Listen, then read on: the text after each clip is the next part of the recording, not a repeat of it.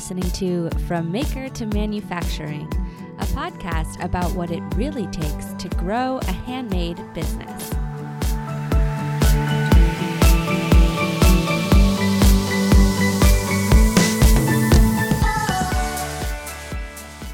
Hey guys, welcome to episode 8 of From Maker to Manufacturing. I'm your host, Sarah Cooley. On today's episode, we talk to Bisera from Lush Nuts, and she shares with us the difficulties and struggles of a food-based entrepreneur. I think our conversation is really interesting, seeing both the differences and similarities that we shared in growing our businesses. Bisera is also a West Michigan-based entrepreneur, so it was so fun to have my first local entrepreneur on the show. There are a few audio difficulties with this episode, so I apologize in advance. There's a little bit of an echo in the audio since I recorded this episode in a different location than normal. And then secondly, the last 2 minutes or so of our conversation got mysteriously deleted. I can't figure out how to recover them, and I'm not going to waste too much time trying to figure it out, since all you really miss is me finishing a rant about wholesale buyers on vacation and me thanking Bisera for coming onto the show. She also wanted to give you guys a discount code for 15% off at Lush Nuts, so you guys can try out these nuts for yourself. I put the discount code in the podcast description below, but you can also find it in the blog post on FromMakerToManufacturing.com. I also polled our 2 employees on their favorite Lush Nuts flavors, since they have become quite a staple in our studio snacks. I hope you guys enjoy this episode, and please don't be alarmed by the abrupt end. I will come in and join you again at the end and fill you in on what you missed. Okay, let's get into the interview.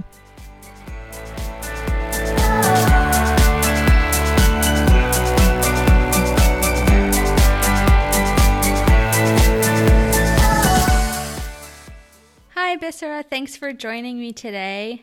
My pleasure. Thanks for having me. So you get the honor of 2 firsts on this show. First are my first time interviewing a local West Michigan company. Your company is based in Kalamazoo. And then you're our first food-based business. So why don't you tell our listeners a little bit about yourself and a little bit about your company? Yeah, absolutely. So my name is Bisera Darvik.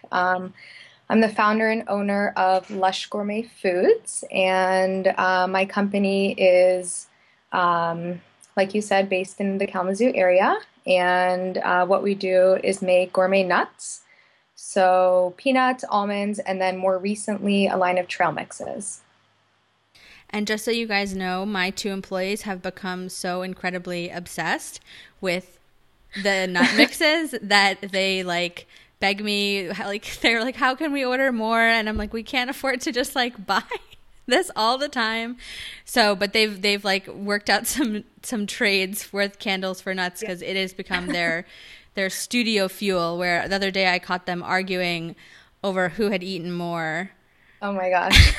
And they're like, you're not eating it all, you're selectively picking out of the mix. And so they get into it is a very heated item in our studio supplies of snacks. Hilarious. I love to hear that, though. Yeah, they totally love it. I'm really curious how you got started. It's just kind of how did the business start? Where did this idea come from? Where did your initial recipes come from? And kind of what's your food-related background? Yeah, absolutely. So I actually went to school for pastry, and I also have another degree in food and beverage management out of Chicago, and that's where I guess the food background comes from, where a lot of the more unique flavors kind of came about, like the coconut lavender and a dark cocoa chili. But actually the original peanut was the family recipe. So it's something that my mom and her dad came up with many, many years ago. It's something that I had always grown up with at home if we had people over or during the holidays. So it was kind of a more specialty type thing, more occasional for us. And I basically used that as the base and the inspiration for all of the other varieties. So it's just something that everyone loved, and I thought this would be a really great way to start a business and introduce that to everyone. So initially you kind of had this idea, I want to start a business first. And what would be the best thing to start a business with, and then you realized, oh, we have this family recipe.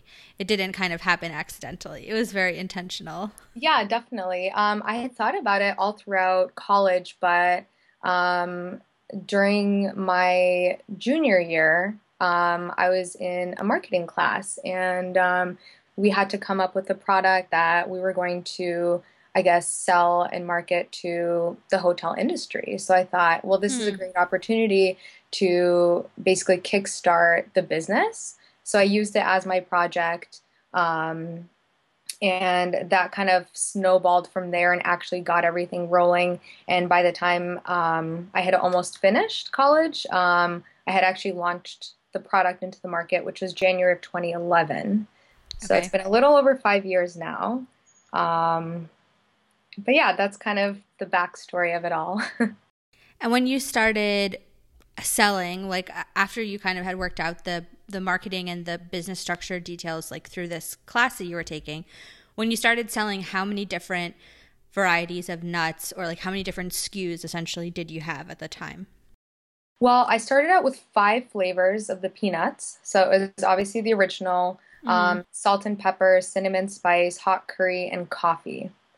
And they were basically just flavors that I wanted to eat, Mm-hmm. or they were inspired by other people that I had known. Funny enough, the coffee one, at the time when I made it, I actually didn't drink any coffee, but it ended up being my favorite. And now, of course, I'm addicted to coffee and the coffee peanuts. But yeah, so I started with those 5 flavors, and I actually made them in 3 different sizes. So I had a little mini pack, which I still have now, which is a Mm-hmm. 0.8 ounce. It's like a little snack on the go. I had a 3 ounce and then I believe a 7 ounce. So I thought it was great to have a variety of Mm-hmm. sizes because I'd seen that in the past.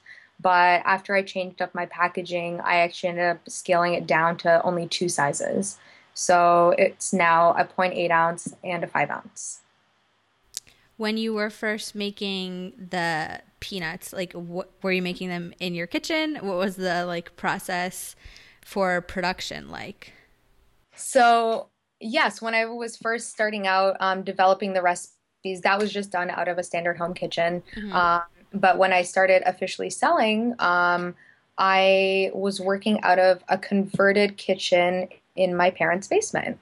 So, obviously, it's really expensive to do a build out Mm-hmm. or have a kitchen space. So, they graciously offered to convert our second or their second kitchen into my workspace. So, I mean, obviously, it was like the health department came in and Department of Agriculture, that sort of thing. So it's fully regulated, but it was just very, very small. Well, that's cool that you were able to still get all of the necessary regulated things, checked off even in a converted home kitchen. I know that like before we started recording, you and I were just talking a little bit about the food industry, and I can only imagine how much more difficult it is when you have all of these like regulatory bodies in place that have to be, where everything is prepared has to be like, checked off, and somebody who's making something else like jewelry or sweaters or something, like you don't have, those same types of challenges. Was it difficult to like get them to accept kind of this unconventional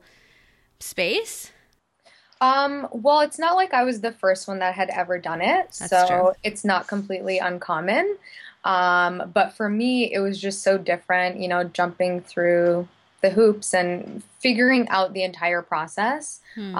Obviously, I didn't have any background in this. I actually didn't go to school for business, so, all of that was definitely new. My dad helped me out a lot, and luckily, the people at the department were really nice and helped me along the process. But when I was coming into my new space that I've been now in a year and a half, that was a little bit different because it's a commercial space. So there were a lot more regulations that came in.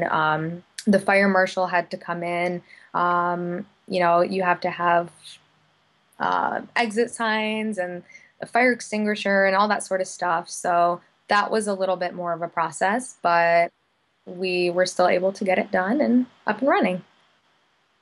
When you were first making and you had the peanuts and the different flavors, where were you primarily selling the product? So the first store that I actually worked with that I still love is Sawal Health Foods on Oakland in Kalamazoo. And I thought that was the perfect space for me because um, all of the nuts are vegan, gluten-free, soy-free, all natural. Mm-hmm. So it really fit a lot of those categories in terms of a health food product. Hmm. So I thought that would be the best place to start out. And I kind of kept with that trend for a while. And then I slowly started realizing, well, there are a lot of other markets for this product as well, like gift shops, coffee shops, Hmm. hotels, etc. So that's kind of how I've expanded from there. So have you ever done like, I don't know, maybe there just aren't as many opportunities, but have you ever done like farmers markets regularly or just like selling direct to the customer in the beginning to like get feedback? Or did you kind of just start right in the beginning going directly to store buyers? I just started directly going to stores. Um, Pretty bold. There were a lot of people that recommended doing the farmers markets, but for some reason I just didn't. Mm-hmm. And I decided to go full force and started contacting stores, which was so scary. Hmm. Oh my gosh. I remember the first time when I went into Swalls, my mom came with me and we were in the car and I had my little bag all set up and I had pictures and the product and all that sort of stuff. And I went in, and Ken, that still works there, he was so nice. We sat down, and he tried it, and he brought it in, and I came out to the car, and I told my mom, and she just started crying. She Oh was so no. excited, probably more excited than I was, but it was awesome. Yeah. When you went in, did you previously make an appointment or to meet with them, or did you just walk in with the nuts? Like we would shop there all the time, Hmm. so Okay. it wasn't kind of a new thing. Okay. But I did reach out to Ken and made an appointment, and I think that's super important because store owners and buyers all the time, like that I talk to, the number one thing they say is like, please don't walk in the door with a bag full of your yeah, product on a busy Saturday and try to, find the store buyer. Like, you can find an email address, even if it's just a general one. Like, you can, if you want to meet with them in person, if they are local, you can definitely set up a time to show them your product yeah, in person. But like, yeah, don't just walk into stores with stuff. It doesn't work. it doesn't. It's really tough. Not Yeah. a good idea. And it's the number one way to make the Hard- buyer upset and frustrated before they've even had a chance to look at your stuff. Oh, definitely. I mean, Yeah. there's like hundreds of people or a lot of people trying to get their time Hmm. and get in front of them. So I think the best way is to make an appointment if possible, or if you're fine, just ship them the product, Right. send the price list or whatnot and follow up from there. So when you decided to, or when you kind of realized that there was a wider market than just like the health food store, snack kind of grocery store market, what was the first thing that you went after in terms of like how to make that shift? Or did you just kind of just cast a really, really wide net? Or did you go in like one category at a time? Well, at first I did stick with grocery stores and the health food stores, but I was really careful to choose which stores I reached out to, Hmm. just to make sure that it's a right fit as well. So I slowly started in Kalamazoo and then worked my way up to Grand Rapids and Lansing, Ann Arbor, and then kind of slowly started going out from there. So you kind of focused on like local self distribution, essentially. Definitely, yeah. So I'm still actually self-distributed. But is that because primarily to get into other regions, is it more difficult without a distributor, or can you still just do the one-to-one contacting store buyers in other parts of the country, Well, it really depends on the store. There are some stores that strictly work with distributors and certain distributors, Mm-hmm. so it would be a lot, I guess, tougher. But I actually prefer working with smaller independent shops, and Mm-hmm. most of those will work directly with me, which I think is nice. It's great having like a personal connection with either the owner or the buyer, Yeah. and I feel like you build a better relationship and they'll take care of your product a lot more. That's definitely true. I've seen that, kind of across the board in industries. If the buyer has a relationship with you or with the product or has a better understanding, they're more likely to sell it better to their customers, right? They're more likely to talk about it when someone comes in the store and asks about what's new or what they're excited about, so ultimately your sales are better when there's just a better connection with, whoever's physically in the store on a day-to-day basis. Yeah, absolutely. And they'll put, more precedence to your product, and they'll give you better placement on the shelves. I mean, especially for me, working in grocery stores, you know how it is. Like there's huge long aisles and they're, from floor nearly up to the ceiling. Right. And where you're placed definitely has an impact on how much product you sell. So when you mentioned making like a packaging change, was that a change that was something that you was like more dictated to you because of the stores and because of like which products were selling in which sizes, or was it just more of an aesthetic, visual change to help sales or better demonstrate the value proposition of the product and the different categories that it hits? I'd say all of the above, and okay.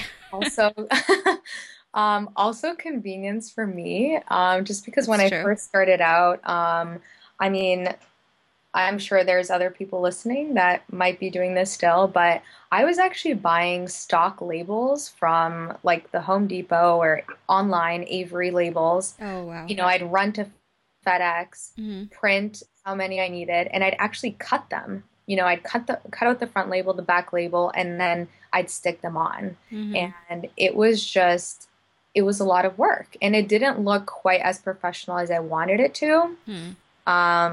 So in that sense, yeah, I definitely switched gears and started ordering labels, which was a big thing. Oh, It's yeah. a investment up front, and I was so scared to do it. I'm like, oh my gosh, am I ready for this? Mm-hmm. Can I sustain this? Can I actually sell through all these labels? It was pretty scary, but I'm really happy that I did it. It definitely kind of solidified the product and made it seem a lot more professional. And your mini packs now, those are like printed on, Yeah. right? So, How is that, sourcing that? that was a long process. A very long process, a lot of back and forths. We did probably at least 4 or 5 color grids because I wanted to make sure that they lined up with the other full size products, like the colors lined up. Right. And then it prints differently on different types of material. So yeah, there was a lot of back and forth, but I'm so happy I did those. Yeah. That's a huge tip when you're doing any kind of like labeling or packaging, to get a printed sample, because sometimes they will push back and say, oh, it's hard to get a printed sample sometimes, or it's expensive, or like they don't want to set up a whole run just to send you like a printed sample. But like you said, like with when we were doing our old Simple Collection packaging, or soon to be old, we had a sticker that went on the front of the box that was obviously printed on white sticker paper. And then we had a clear sticker that was going on the glass. And, it was the same color code, right? Printed on both. But when we got, a couple of them back, they just printed on the clear material, were way too light. Not only didn't look like the other color, but it was almost illegible, too light to like really read it. So it's always important to get that and see side by side, do these look like the same color, because they're printed on different materials or they're different, styles or whatever. So that's like, I think, a really important tip. 100%. Invest the extra X amount of dollars. And then also with like finally buying labels, I mean, I used to do the same thing. Our boxes were just stock Uline boxes, like, and then the labels were wrapped around the corner, and our travel candle labels were all printed, just Avery labels.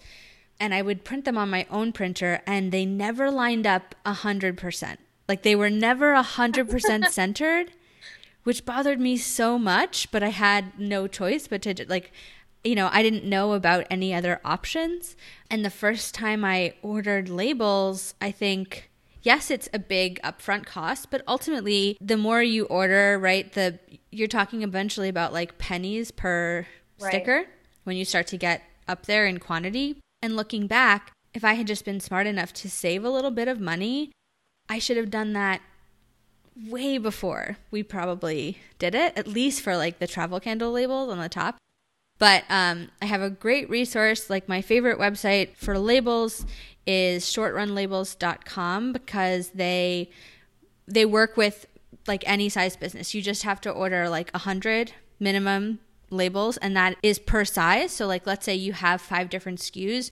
You could break up the printing, as long as it's the same size label, over 100, and they would still run it for you, which most places would not do. Yeah, that's awesome. But they're really nice. The guy there, his name is Blake, and he's been printing our travel candle labels now for 3 years. But I love them. The only thing they don't do is clear labels. So, but anything you want on, paper stock, I would check them out if you guys are looking for somewhere that, you don't need to do a run of like 1,000. Like, it's not as expensive as you think it is but sometimes you're nervous to even go out there and get those quotes. But I encourage people to do it, because not only does it save you money, but ultimately really it saves you time, right? You don't have to then, oh, wow, we ran out of this Avery box and Staples doesn't have it, and I have to wait to order it from Amazon, then I have to print them. Oh my gosh.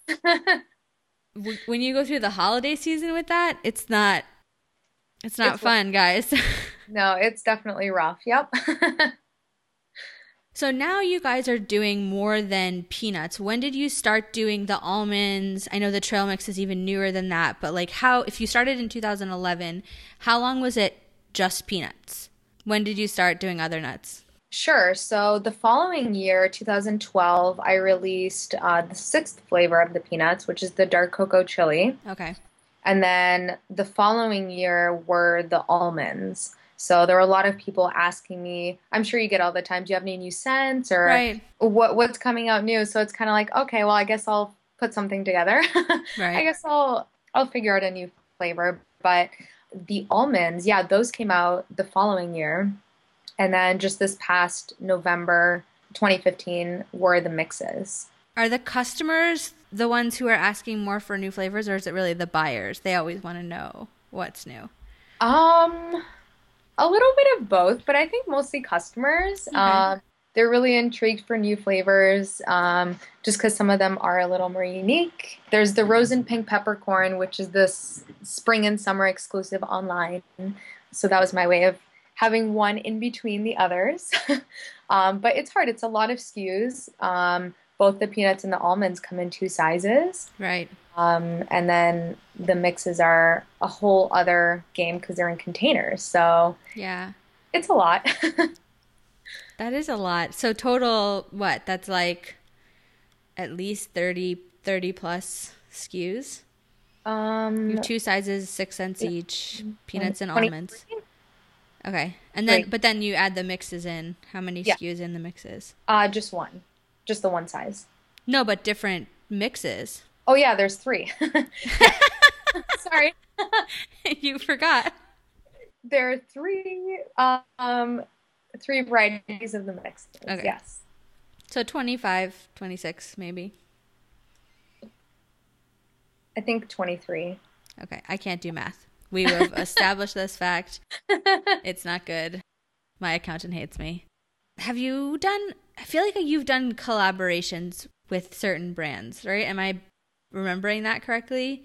Yeah. The most recent was with my friends at the Damn Handsome Grooming Co., Jarrett and Bridget, and we did a craft beer nut mix, which is awesome. So if you haven't heard of them, they basically repurpose hops and spelt grains and make beer soap and oils and all the men's grooming products. So they obviously love beer, and I make nuts, so beer nuts. That sounds like a good partnership. I actually have heard of them. They're going to be on the podcast either next week or the week after. So we'll have 2 Kalamazoo entrepreneurs back to back almost. In addition to selling direct to stores, which is your bread and butter, right? That makes up the majority of your revenue per year. Yeah. Okay. You've been, and I think the last time I saw you, you and I were talking a little bit about this, but you've been trying to focus more on like selling online, selling direct to your customers. How has that been going? How do you feel like how do people find you? Or is it mostly like they've purchased your nuts, in store somewhere, and then they're coming and buying more online, or they want to try different flavors? Or how has that process been, trying to sell direct to consumer? So it's definitely been a struggle for me, just because it's not, I guess, something that I'm not familiar with. The whole tech side and websites and driving traffic and all that sort of thing. So, but it's 2016. Most people shop online. So that's something that I'm trying to focus on this coming year, and really driving more traffic to the site, whether it's through Instagram, like social, or maybe being on this podcast, someone might come to the site. But it's definitely it's hard. But I would say that a lot of my customers are actually outside of Michigan, which is awesome. How exactly they're finding me, I don't know, but it's great. Well, I think it's great to reach out. When I was first starting selling online, every single order feels like a magical, like, how did you find me? This is so great. I just wanted to be your best friend and talk to you and find out. So sometimes I would just write them an email, like you get their email address when you have this, the sale. So I would, email them and just thank them personally. Obviously, I would write a little thank you note, but that doesn't help a lot for like two-way communication. So I would email them and thank them for their order. And I would just ask, like, how did you find, the website, and, how did you find out about us? And I feel like 9 times out of 10, it was just Google. They were just searching for, it was so random, and we get Google traffic like a lot, which is why I tell people, even if you don't understand a lot about like the website stuff, set up your analytics, if only to just see the searches people are using that are causing them to land on your website. Because it just really gives you some insight as to like what people are looking for, or what Google thinks, your website is about, and how people are kind of finding you. Nowadays, most of the search queues are simply curated candles. People are like looking for the website and they don't remember the URL. But it used to just be soy candle gift or something like that, or, gifts for mom. And then it would come to a blog page that would then, land on our site or whatever. So it's always helpful to ask if it's not too overwhelming and you don't have that many orders. You can kind of find out, because you never know. It could really just be Instagram people are seeing, and then buying it there. That has kind of a viral traffic that I think is harder to track. It's harder to find out that a sale came like directly from Instagram, because it could be indirectly, like it could be someone saw it and then they bookmarked your site, and then 3 weeks later, whatever. So I think it's always good to just ask, to try to find out, because, we want to know like how you guys are finding us and, buying our products, etc. So you haven't expanded really outside of Michigan, or what are the areas, like if people want to find your nuts and they're not, in the Midwest, how far is your distribution like right now? Where can they get them? Obviously they can get them online, but how far have you kind of stretched your own distribution locally? Sure. Well, more recently I've been focusing on California. I have some great, cool stores out there. The first one is Alfred Coffee. So they're based in LA.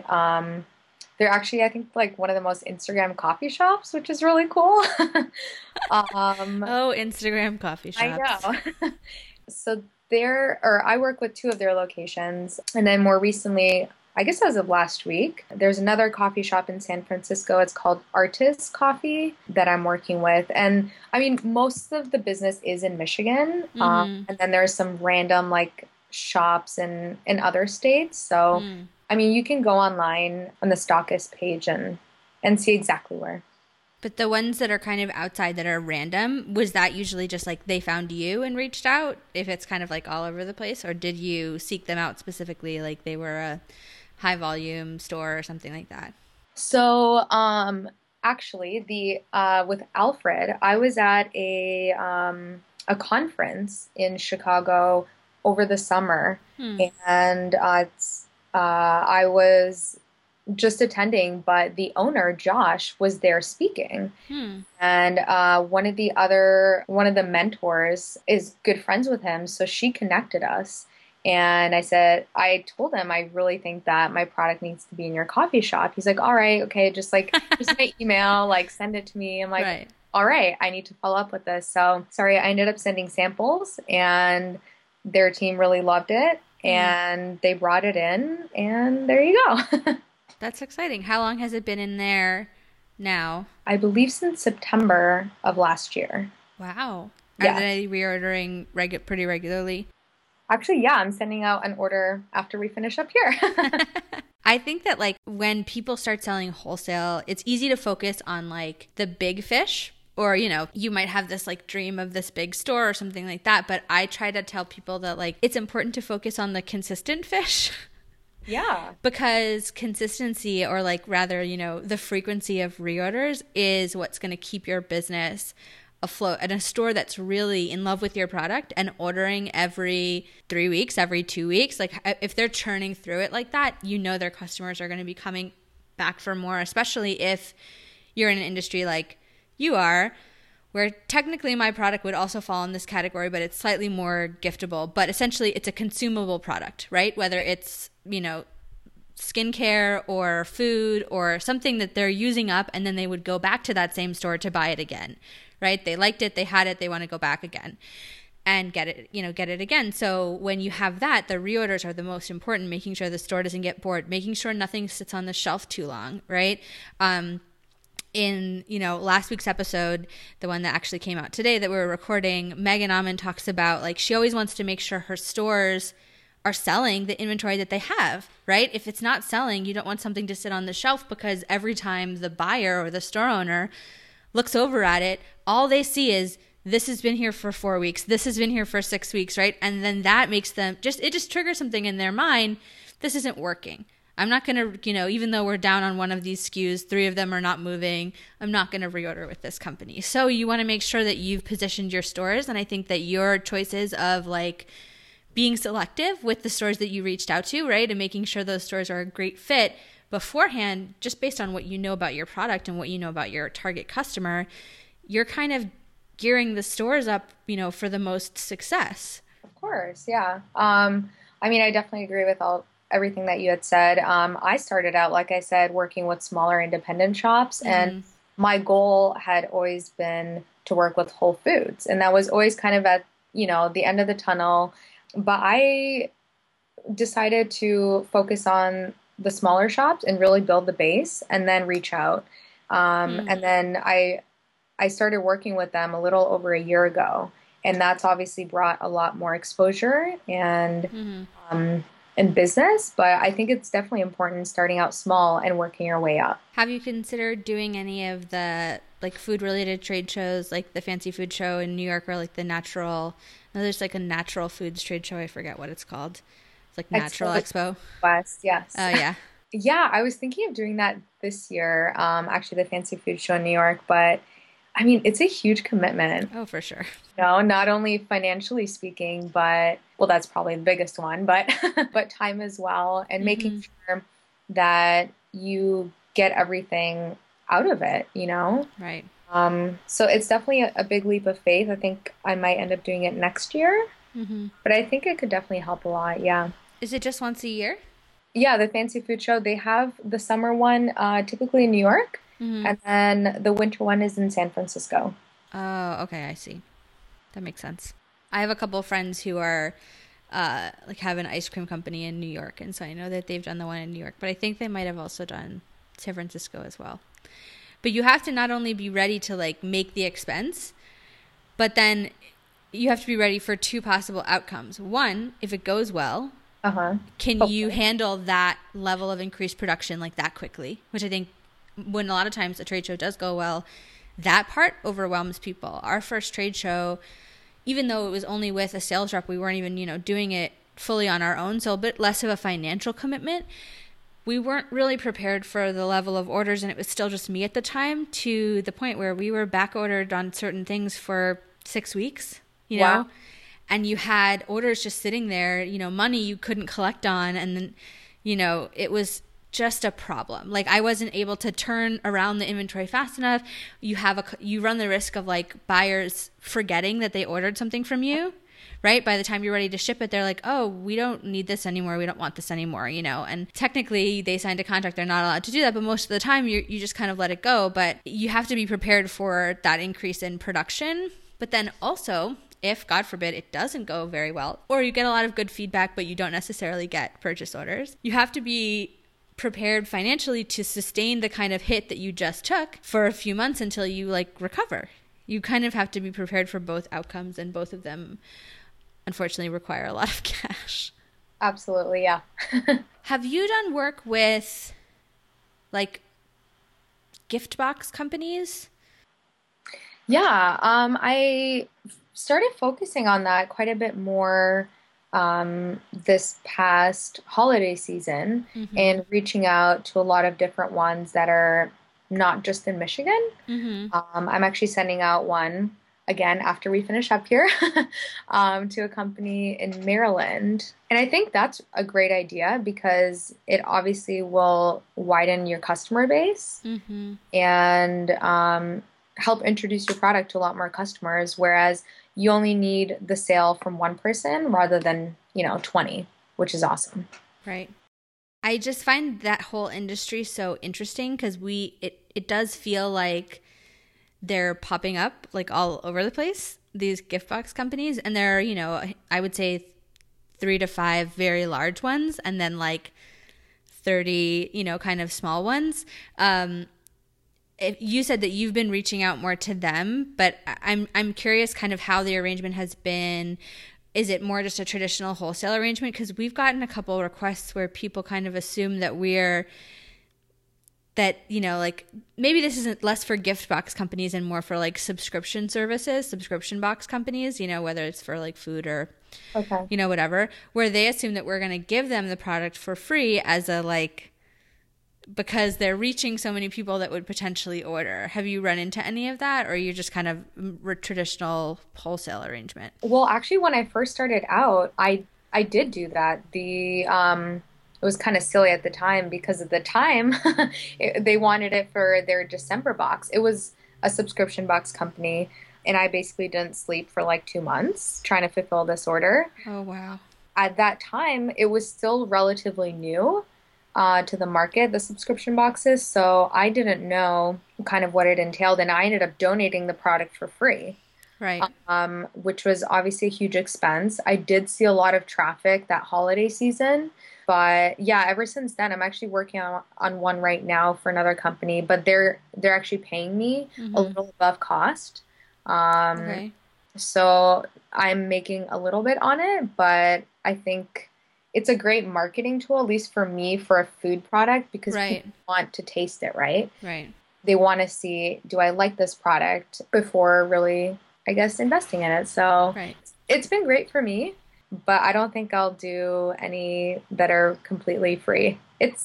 I think it depends on your product too, right? Like it just depends on, it depends on your costs, right? And I obviously don't know what your costs are for your little, like the little packs, but you have a size that lends itself very well to like that kind of thing where yes, it would be an expense, but maybe not like totally something that breaks the bank. Whereas like our smallest size, the travel candle, is still a hefty sized item that still, retails for over $10, for $13 and, up like 13 to 15. So for somebody to ask for that for free is too much. We get the requests all the time, either not just from subscription box companies, but a lot from like gift bags.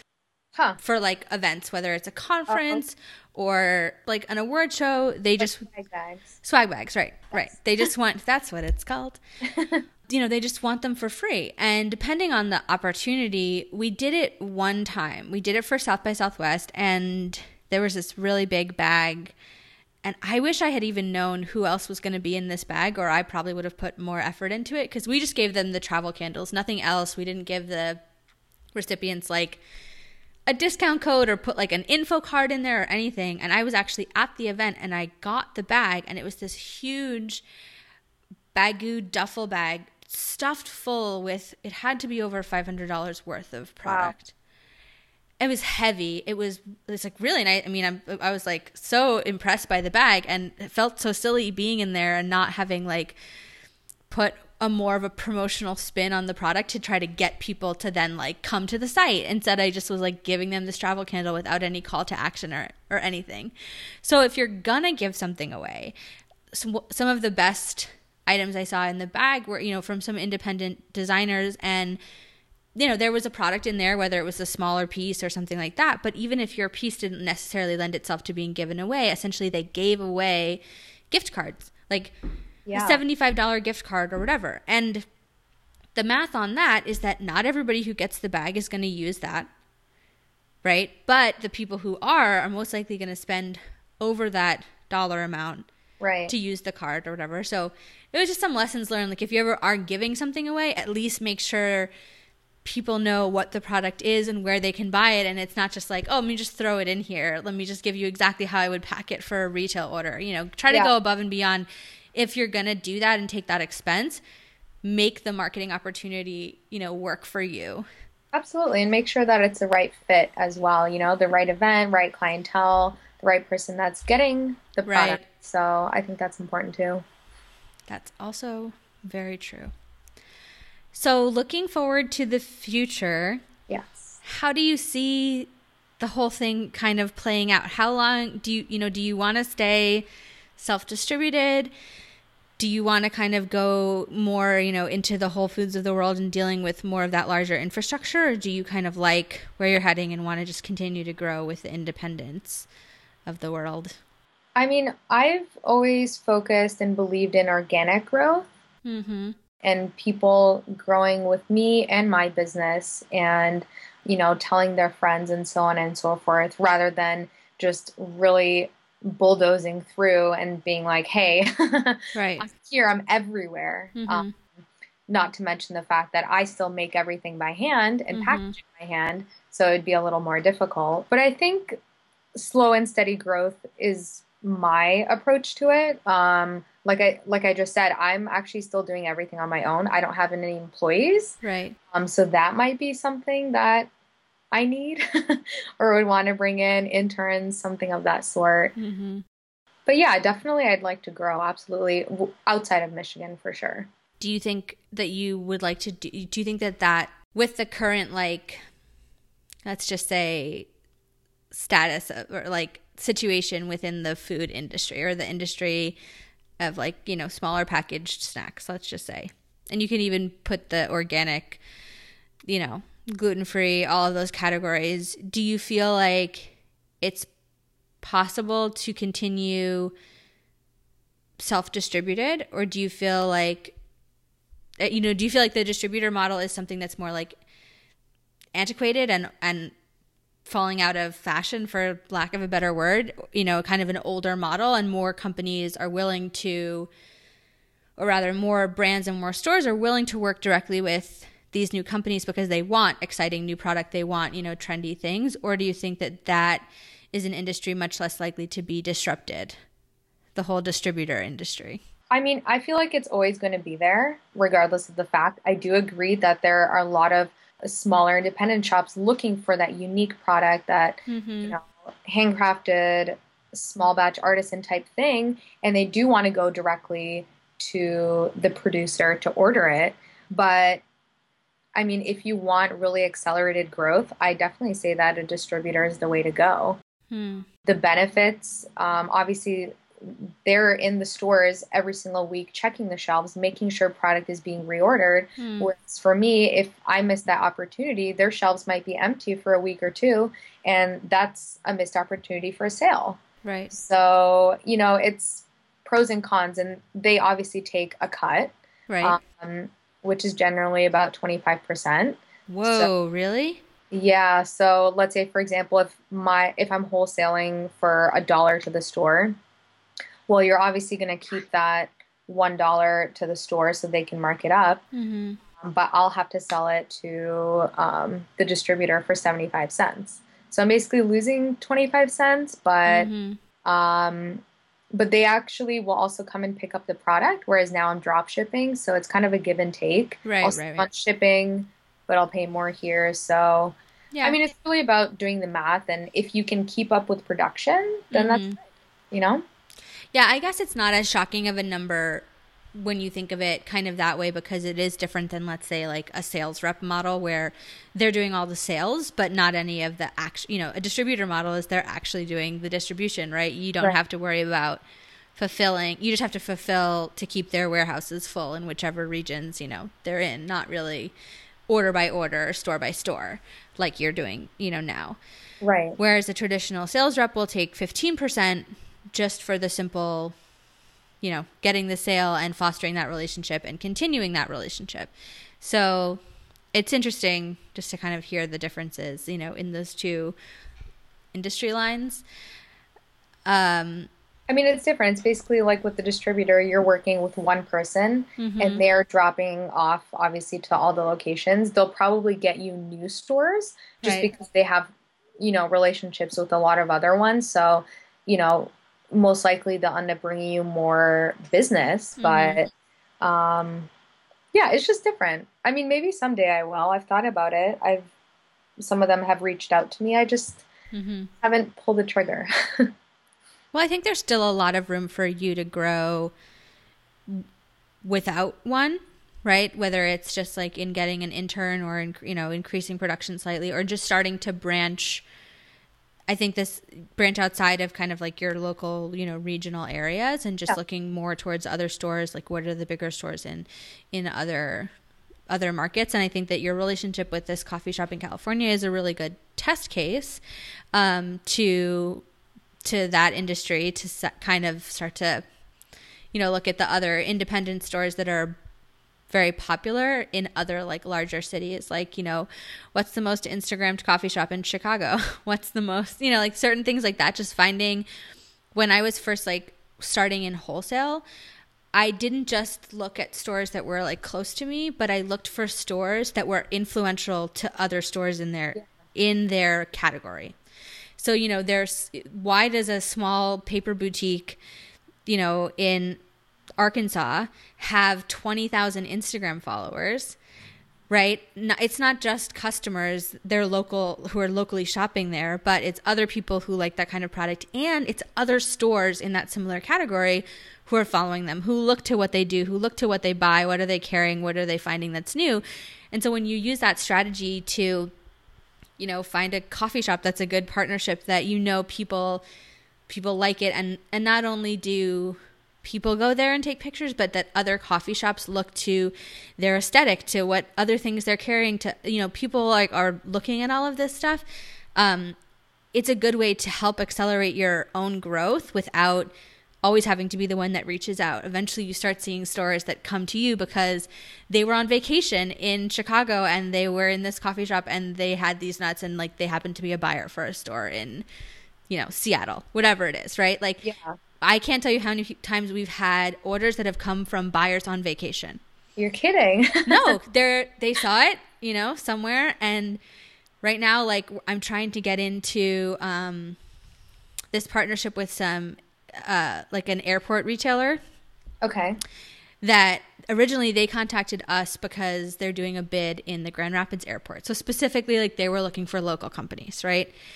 But then I reached back out and I said, yes, of course, we would love to do this in the Grand Rapids airport, but also we think that our travel candles would be great for airports like everywhere, right? Like, I wanted that bigger opportunity because I felt like, oh my gosh, if we could get into, you know, 20 airports around the country or whatever, how many times people pick up this travel candle, even if they just see it and smell it and don't buy it.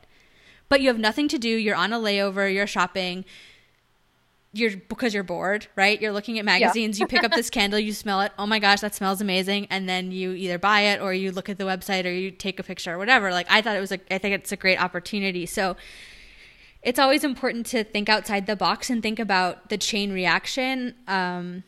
My favorite thing is to remember, to like remind myself, is that buyers are people too, right? A buyer is not this like big, you know, scary thing. Like, a buyer is just a person who is trying to do their job. And what is their job? Their job is to find product to put in their store. And you have a product that could go in their store. So, you know, not being so afraid to like approach them and just be like, hey, I think you might like you know what I mean? It's not as like big and scary as you think it might be. I completely agree. That's how I was first starting out. I was so timid and nervous, and I didn't think anyone would want my product, and I was just so shy. But yeah, you're completely right. It's just another person, and they're looking for new products. They're looking Right. for unique things to stock for their customers. So, just do it. Reach Right. out. And when they do, and because that's their job, when they are on vacation, when they are out with friends, they notice things that other people don't notice. They notice that packaging that they've never seen before, and so they go and look to see what it is because that's their job. Hey guys, it's Sarah again. I'm so sorry about the abrupt exit to the end of this podcast. I really do apologize. It got cut off for some strange reason. I really don't know why, and I hope it never happens again. But you didn't really miss much, just me finishing my thought there and then thanking Bisera for coming on the show. Bisera did want to give you guys all a discount code for Lush Nuts, and the discount code is podcast15, and it will get you 15% off any purchase at Lush Nuts. The website and the podcast code is in the description below. Thank you guys so much for listening. I really appreciate it, and I hope to see you next time. Bye.